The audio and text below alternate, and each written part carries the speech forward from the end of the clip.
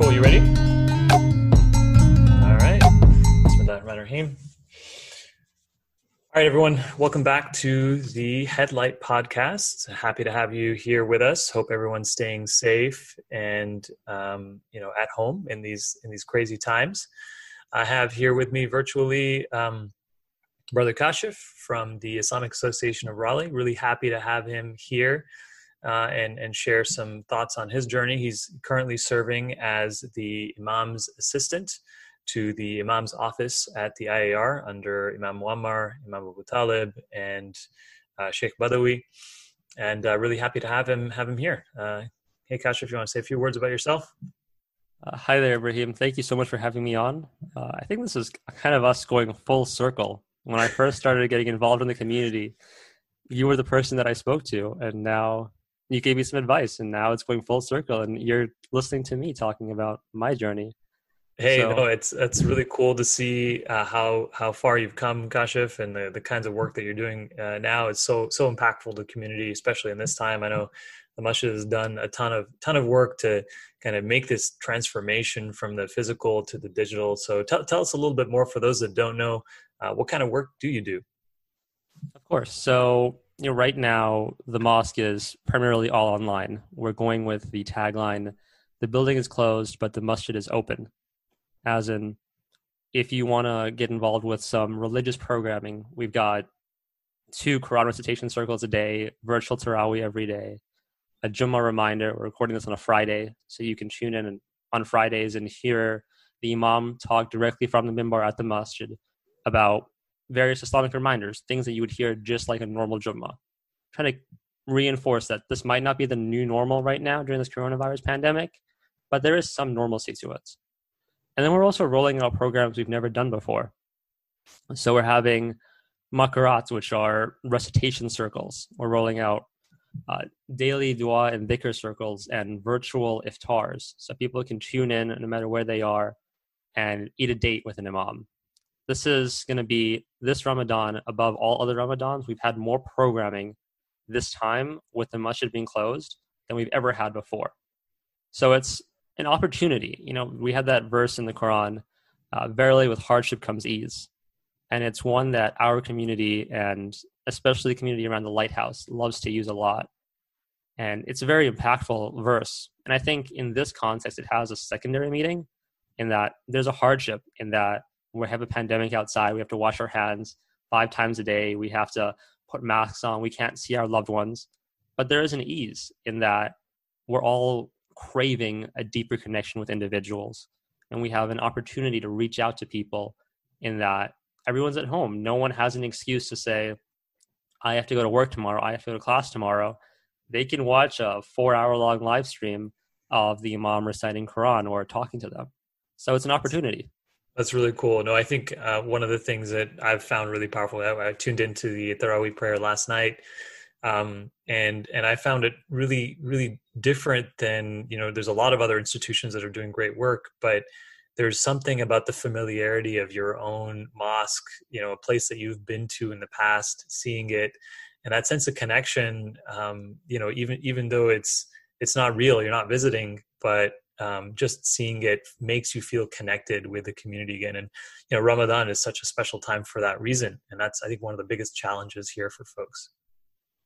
I think that's an excellent point in that hearing a voice that you recognize, that you've kind of grown up with, is a huge component of making it feel like everything's kind of okay. It's that warm hug in a voice.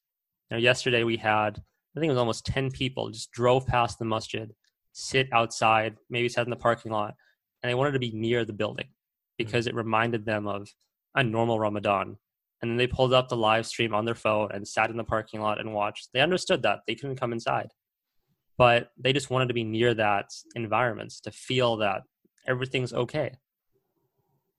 That's incredible, man. It's incredible. So you told us a little bit about what you do and the crazy times and how you've adjusted. But what kind of started your journey? I know this has been a long journey for you. What inspired you to do this work? Tell us a little bit about how you got here. Of course. So, we always joke that, Muslim college students in America have that one moment. It's that spark that takes them from just being an observer of Islam to someone that becomes an evangelist of Islam. And mine came when I was at college, my freshman year. Now, bear in mind, in high school, I didn't have a lot of Muslim friends. I went to a Christian high school. I was the president, treasurer, and trash man at the MSA in high school. So I went to University of Delaware, the middle of nowhere, and I wanted to get as far away from Raleigh as possible. But I was there and loving school. And then we had a test on a Saturday. And I don't know which professor decided that we should have an organic chemistry test on a Saturday, and especially Saturday, October 31st, Halloween. No, the day after Halloween, I'm sorry. And, I'm Muslim, so I didn't go out. I'm not going to go partying and drinking like the rest of my classmates. But everyone else went out, had a blast of a time. We showed up to that test Saturday morning, bright and early, 9 a.m. And I was the only person there not hungover. And I'm like, wow, my faith really has been looking out for me.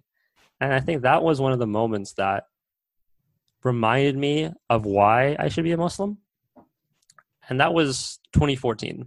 So you fast forward about 5 months from then, I came back to Raleigh for the And I want to actually, I want to actually Sorry. Pause there for a moment. Like, what was going through your head there? Like, you walked in, and like, was it just a realization of like, oh, this is the impacts of drinking, like, right? Like, I know for me as well, like in college, you're surrounded by it, but until you sort of have that awakening moment of like truly understanding what it does to people, sometimes you don't really know. So like, what was going through your head that morning when you're in that room?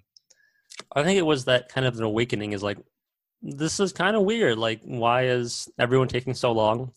And the real awakening is what happened a week later when we got our tests back and I saw that curve.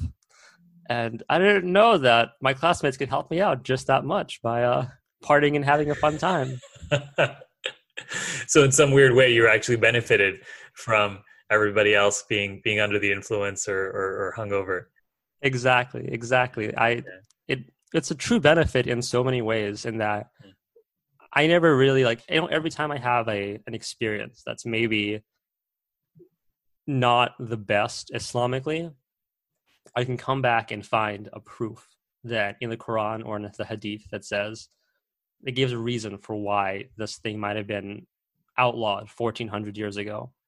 And that was with wisdom that we don't even conceive today. On a college campus, you walk around on a Sunday morning at a college campus and you'll see people walking around and they're coming from their Saturday night activities. And you see that kind of how this leads to things, how we have a huge prevalence of STDs on college campuses. And in fact, 77% of Muslim youth in America are engaged in some kind of taboo activity. That's either gambling or drinking or smoking or taking drugs. And this is so far from the basis of Islam. But then you look at Islam outlawed these things for a completely different reason. It outlawed drinking for the fact that it might change your mental states and it might not give you the same connection to God. But now we're liking, oh, drinking makes you not wake up and not alert when you have a test, or it might cause you to have a DUI. Islam outlawed certain things like premarital affairs for the fact that it might reduce the sanctity of a marriage. But then today we see unwanted teen pregnancies and STDs in the prevalence. So it's always just those moments blow my mind that our creator could have had this foresight far beyond we would have had this. And you see, especially now during this coronavirus pandemic, everyone's washing their hands 5 times a day. We're wearing basically niqabs. We're putting our hands to our hearts. We're not going out like we usually do. Everyone's kind of following some Sharia Islamic practices. It's so funny. I think I saw a tweet about that too. Someone was like complaining about the virus and in the Muslim countries and stuff, and someone was like, basically, you're basically acting like a Muslim right now, right? Doing the exact things that you mentioned, which is crazy. But cool, man. That's awesome. That is what kind of got you on this journey. And then how did you end up at the IAR itself? I know you talked about going to Delaware and then coming back, but tell us a little bit more about that. So what brought me back was 2015. We had in February, there was the funeral for Dea Yusin Razan. And I had never seen our community at that size, at that scale. I'd maybe heard that we have a big community here, but I'd never seen, what was it, 5,000 people praying in one field together, or going to Apex Mosque at the time, had an event for UMR that Razan was part of, and seeing just how many young people that looked like me, talked like me, acted like me, were not the super conservative Muslim that you were ascribed to a masjid. They were just chill, normal people. Seeing that those people existed catalyzed something in me and made me realize, hey, the Muslim community is not as bad as I might have thought it was. So I started coming to the mosque a bit more. Obviously came to Jummah and then started attending some of the programs, attended a Saturday class with Imam Abu Talib.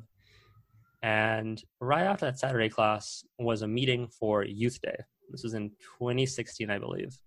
And we had Zainab Baloch and Mimr Hussein on there during that meeting. And they said, okay, come talk about Youth Day. Maybe you know some experiences about this. We're bringing back this idea for the first time in 10 years. We grew up with this, and now we want to give it back to the next generation. And then one of the leaders of Youth Day, I don't know if you've heard of him, was this guy, Ibrahim Khalifa. World's hardest leader, but he was a very harsh leader, but he was dedicated. He whipped us into place. When we were late to meetings, he told us, this is not the right thing to do. You got to be professional about things.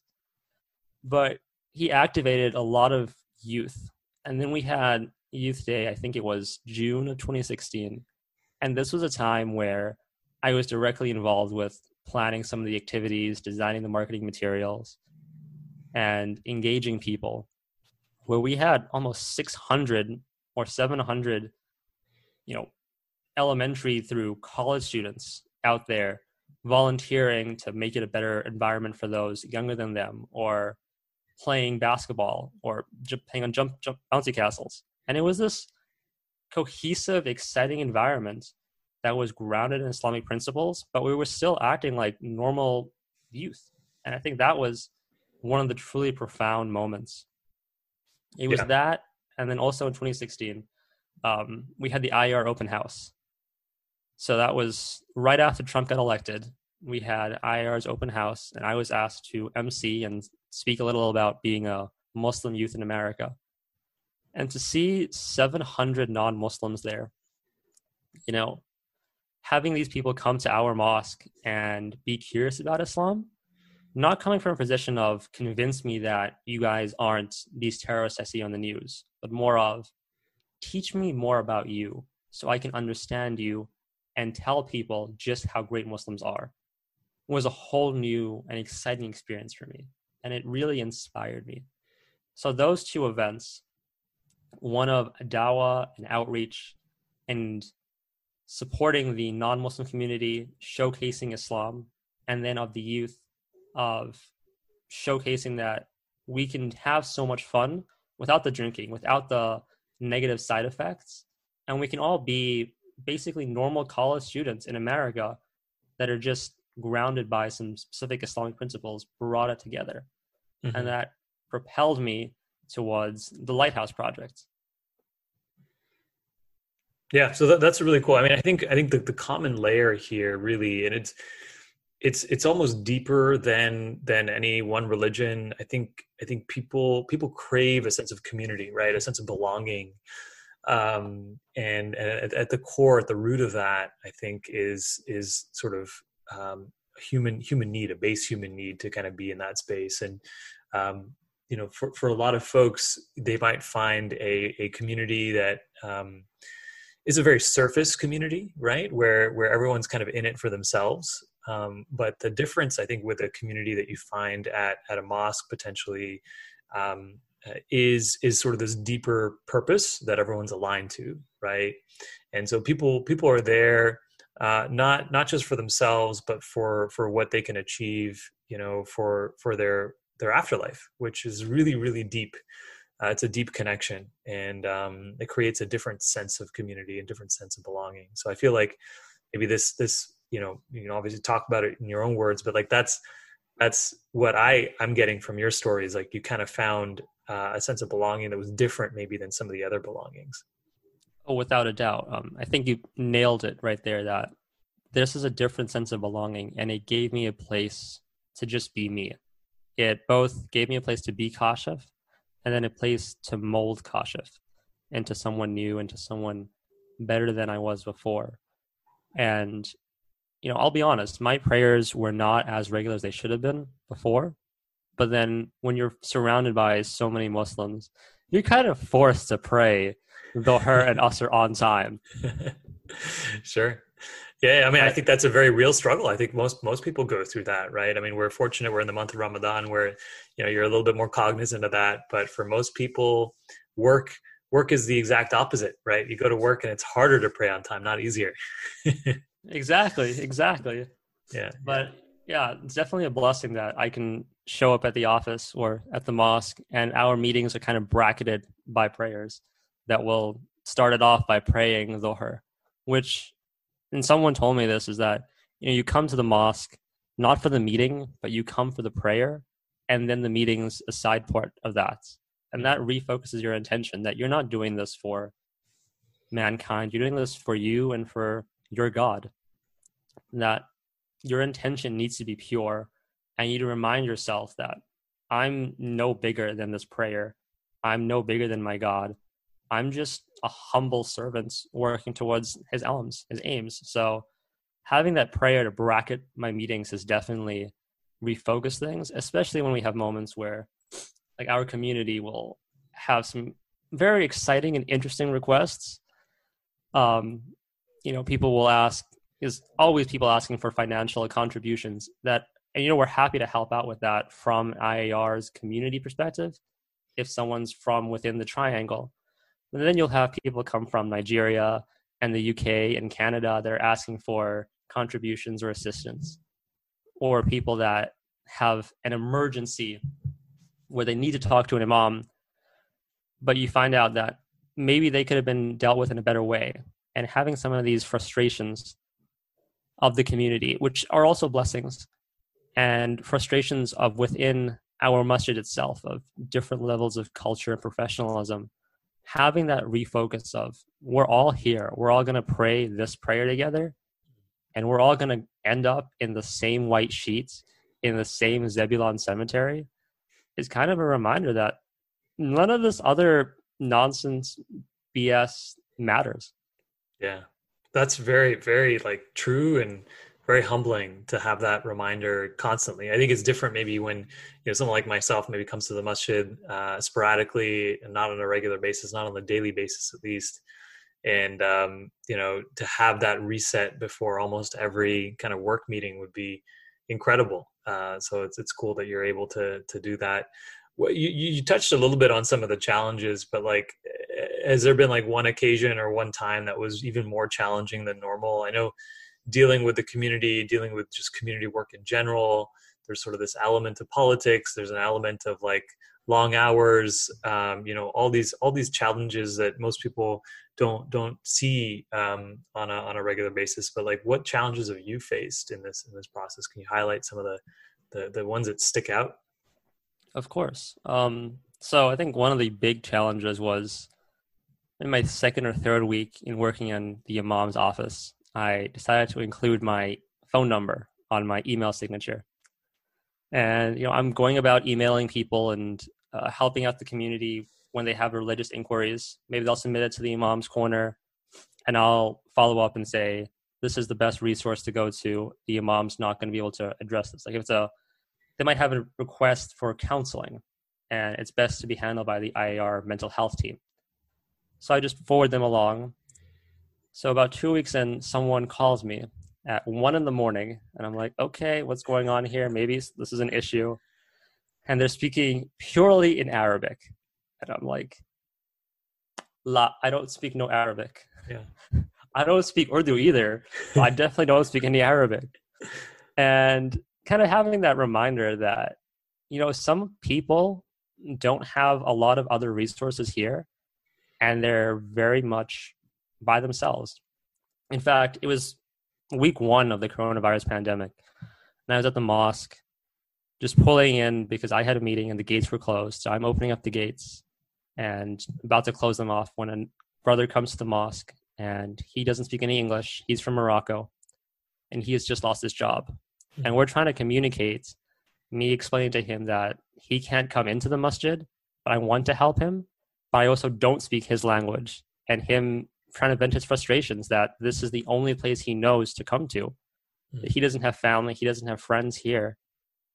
And having that reminder of, as you said, putting yourself in the other person's shoes, remembering that I myself am in kind of a bubble in that I was almost born and educated here, that I take a lot of things for granted, but a lot of those people out there, this is a whole new territory for them. And you've got to think twice before you raise your voice or before you make a phone call at 1 a.m. in a different language.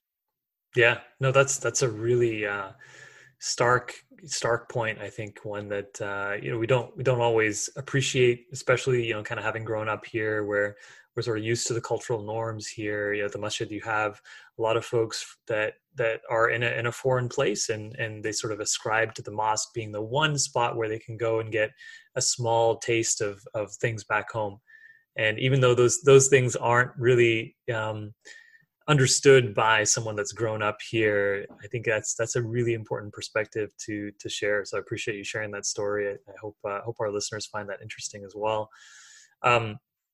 So I know our time here is wrapping up rapidly. I wanted to thank you for being here today and giving us a little bit of a glimpse inside kind of the back office of the masjid and some of the issues and challenges that you face there, and some of the ways that you guys are really trying to make the most of the opportunities that we have despite the challenges that we face in this Ramadan. So I wanted to give you a chance to share what the IAR is doing in this time. How can people stay engaged, still feel like they have this sense of belonging that we talked about to the masjid, at a time when that's what everyone is craving. So tell us a little more. Of course. So we have a lot of online and virtual resources through our new Ramadan hub, which I'll get to in a second. But first, I want to just plug someone else for a second. When I first started working in the masjid, it was with the Youth Day and with all the youth committee things. And our first event was Youth Day and then College Nights. And then College Night was this wonderful event. We had 100 students attend there. Great reminder. And then I moved on from the mosque for a little bit and started working with the Lighthouse with Triangle Muslim Aid. And then I went from having my leader, the youth of the mosque was Ibrahim Khalifa. And then the chairman of the Lighthouse was Ibrahim Khalifa. And now I'm back at the mosque, and I'm working as the MVP, as the imam's assistant, and a sure member is Ibrahim Khalifa. So you've been a real constant in my life during these changing and difficult times. So thank you so much for helping me out there. But a way to happy to be there, man. Appreciate it. Alhamdulillah. They said that the second thing the Prophet established when he moved to Medina was the ummah, was the family. So I'm very thankful for that. And a way to communicate with the IAR family is with our new Ramadan hub, our new virtual programming hub on raleighmasjid.org/Imam's Corner. So you go to that website, and I recommend bookmarking it. And that link is going to be in the podcast description for all you listeners. Perfect. So I recommend bookmarking that site. We're going to have links to everything you might need this Ramadan. If you're curious about what fidya is, what zakat is, when is Eid, what are the virtual programmings, they're all going to be on there. There'll be links to some of our new and fun programs. So we're going to do a Ramadan habit challenge where don't just say I'm going to read the Quran every day during Ramadan, but make this a habit that you can sustain beyond this month. And that's one of the big things that we're going to be programming and publicizing soon. So you can also follow us all across social media. We're on Instagram, Facebook, Twitter, Snapchat, Instagram, TikTok, and MySpace at Raleigh Masjid. So you just follow us there and keep connected to us. That's our theme, actually, keeping you connected. So awesome. Jazakallah khair. Well, I appreciate you joining us today, Kashif. I appreciate you sharing all the resources and all the great work that you guys are doing over at the Raleigh Masjid. Again, folks, that link is going to be in the description. It's raleighmasjid.org/Imam's Corner. And, get connected, tune into the Tarawih when you can. And then, you can always watch the stream later on as I normally do. I'll watch it. I'll turn it on in the mornings at suhoor time. I think it's a really great reminder. Thanks again, everybody. Stay safe out there. We'll talk to you guys soon. Assalamu alaikum.